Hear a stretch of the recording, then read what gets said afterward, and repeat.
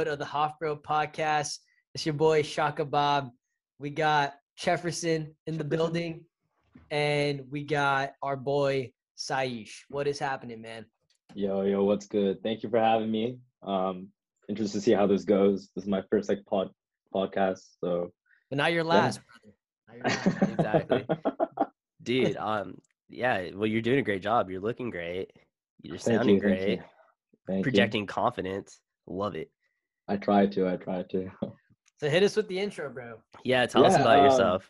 Yes, I'm from Folsom, next to Sacramento. I'm 25, and I actually moved to San Francisco 2019, and I kind of met Daniel and Rob through mutual friends, and now here I'm working as a software engineer again at DocuSign, and enjoying every minute of it. But also in the side, I also like to invest, play around with the market. But yeah. Okay. And we like to, and he likes to party. Okay. Oh. Yeah, I'm just kidding. I'm just kidding, man. When I was saying, I like, give us the intro. I was expecting I'm a software engineer based out of San Francisco. He's like, well, I come from a small town. I was born on this day. Yeah. From humble beginnings. Yeah. I'm not your average tech, bro. Yeah. Yeah, man. So we wanted to bring you on, bro, just because you're in the world of software engineer. A lot of stuff's happening in San Francisco. A lot of tech companies just popping off.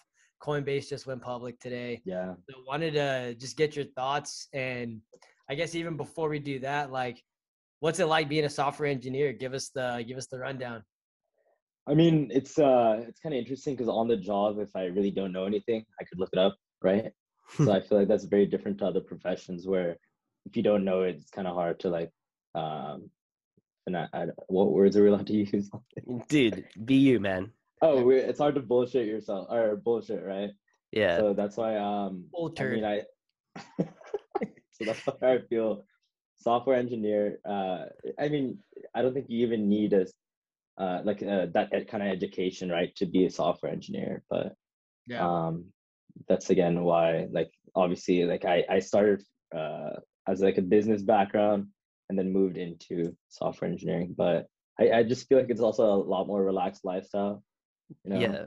It's I can really work whenever I want, kind of thing. Dude, totally. Yeah, that's one thing I've noticed too with the software engineers and people working in tech that I've met is there isn't that one clear path. There are people who are CS majors in college, then there's others who sort of pick it up on their own and just sort of build projects, and then there's people like you that have business backgrounds and sort of find themselves in it. From your experience working with DocuSign, do you see that a lot within the company, or not even just the company, but just your circle of software engineers?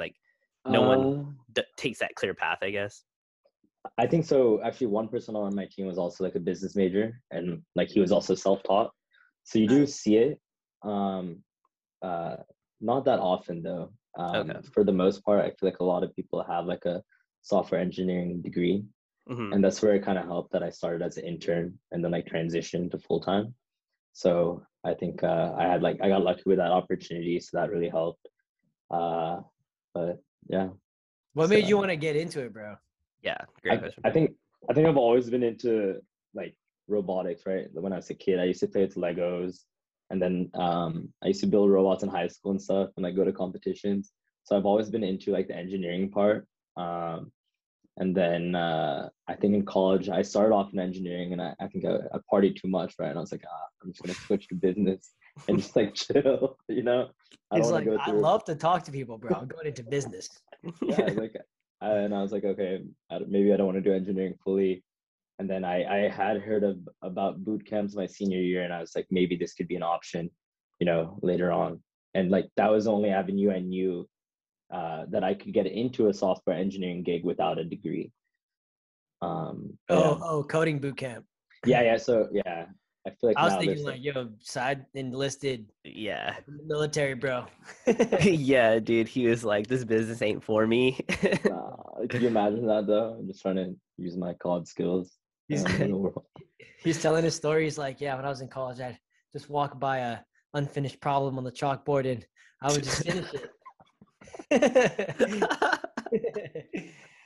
I wish I knew I I wanted had to be an engineer. that. No, I didn't always want to be an engineer. I feel like, I don't know, being like kind of a brown Indian kid, raised like being the first generation is always like, oh, doctor, engineer. Then I broke that path, and my parents like, oh, what? And I was like, it's chill. They're like, Saish, what's wrong with you? And you're like, Yeah. you're like, my name's Sai.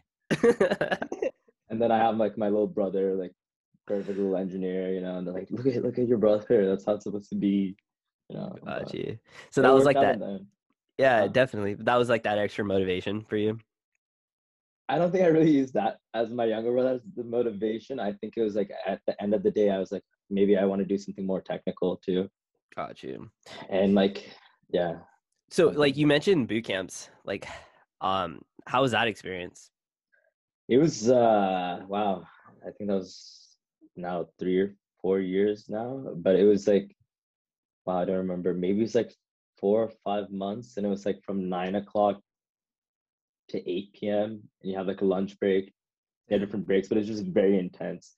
Like every day you're doing your lectures in the morning, and it's all through Zoom. And later at night, you'd have like tests and stuff. So I guess I did Zoom University before it was cool. Yeah. I was in the very beginning. Dude, my girlfriend just finished a boot camp, and she was in it for a while too. But yeah, I think it's cool that people have the opportunity to go into a coding boot camp. That way you don't have to necessarily go and get a bachelor's degree in computer science. So I feel like that's the big stigma, right? It's like you're never going to get a job in software engineering if you didn't go to college for it, No, exactly. And people like you and her and all these people who do these boot camps, you can have a total career switch. It might not be easy, for sure. It's not going to be easy, but it is possible, right? So yeah, I mean, that's why like I think in the industry it's switching to more of how much you know rather than like where you got that knowledge from. So I think that's a big shift that's happening just overall. Yeah, like less on the background, more on just what can you do.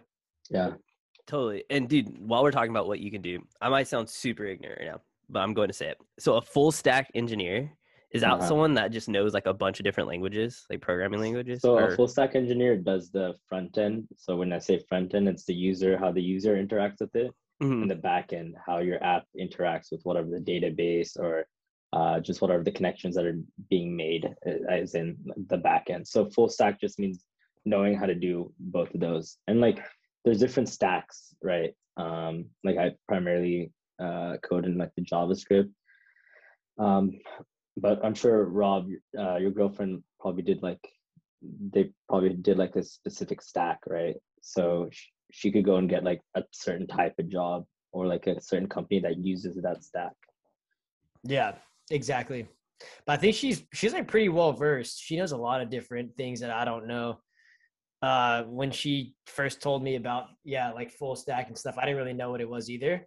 But yeah, she knows a bunch of different things now. She works with like Python and Ruby and some other ones too. So that's where at times if you know a certain stack, right, and it's not a lot of people know that stack, you can like you're more valuable. Yeah, dude, totally. And like I know you mentioned, I think you might have mentioned this like off the pod, but like a Salesforce engineer, is that like a certain language or like how does like just like high level overview of what that is, I guess? So it's mainly JavaScript based, but they have like their own framework that they call Lightning, and they also have like Aura. So it's just they have like a special way in which they do certain things, but it's primarily JavaScript. So if you know JavaScript, like CSS, HTML, then like you're chilling basically. Got you. I just like saying Salesforce. Dude, I don't like Salesforce Lightning, bro. Salesforce Lightning is super pretty and good to look at, but I stick to Classic, bro. I love Classic. I hate Classic. Really? I don't know how to use Classic properly. Yeah, I can't, and I feel so old not being able to adapt to Lightning. I just think Classic's better. It's easier to like maneuver, in my opinion. Less clicks. That's just me. Dude, Robert's on Windows XP right now, bro. Oh. Uh, Windows. dude, okay. So you also mentioned like you're into like investing, right? Yeah, You're building that yeah.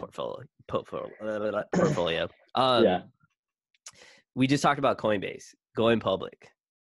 Thoughts? Are you buying? Are you waiting? Like, what are you thinking? I mean, it's such a crazy evaluation for Coinbase. What they're more than 100 billion now, or is it more than 100 billion? Yeah, they're valued at 100 billion.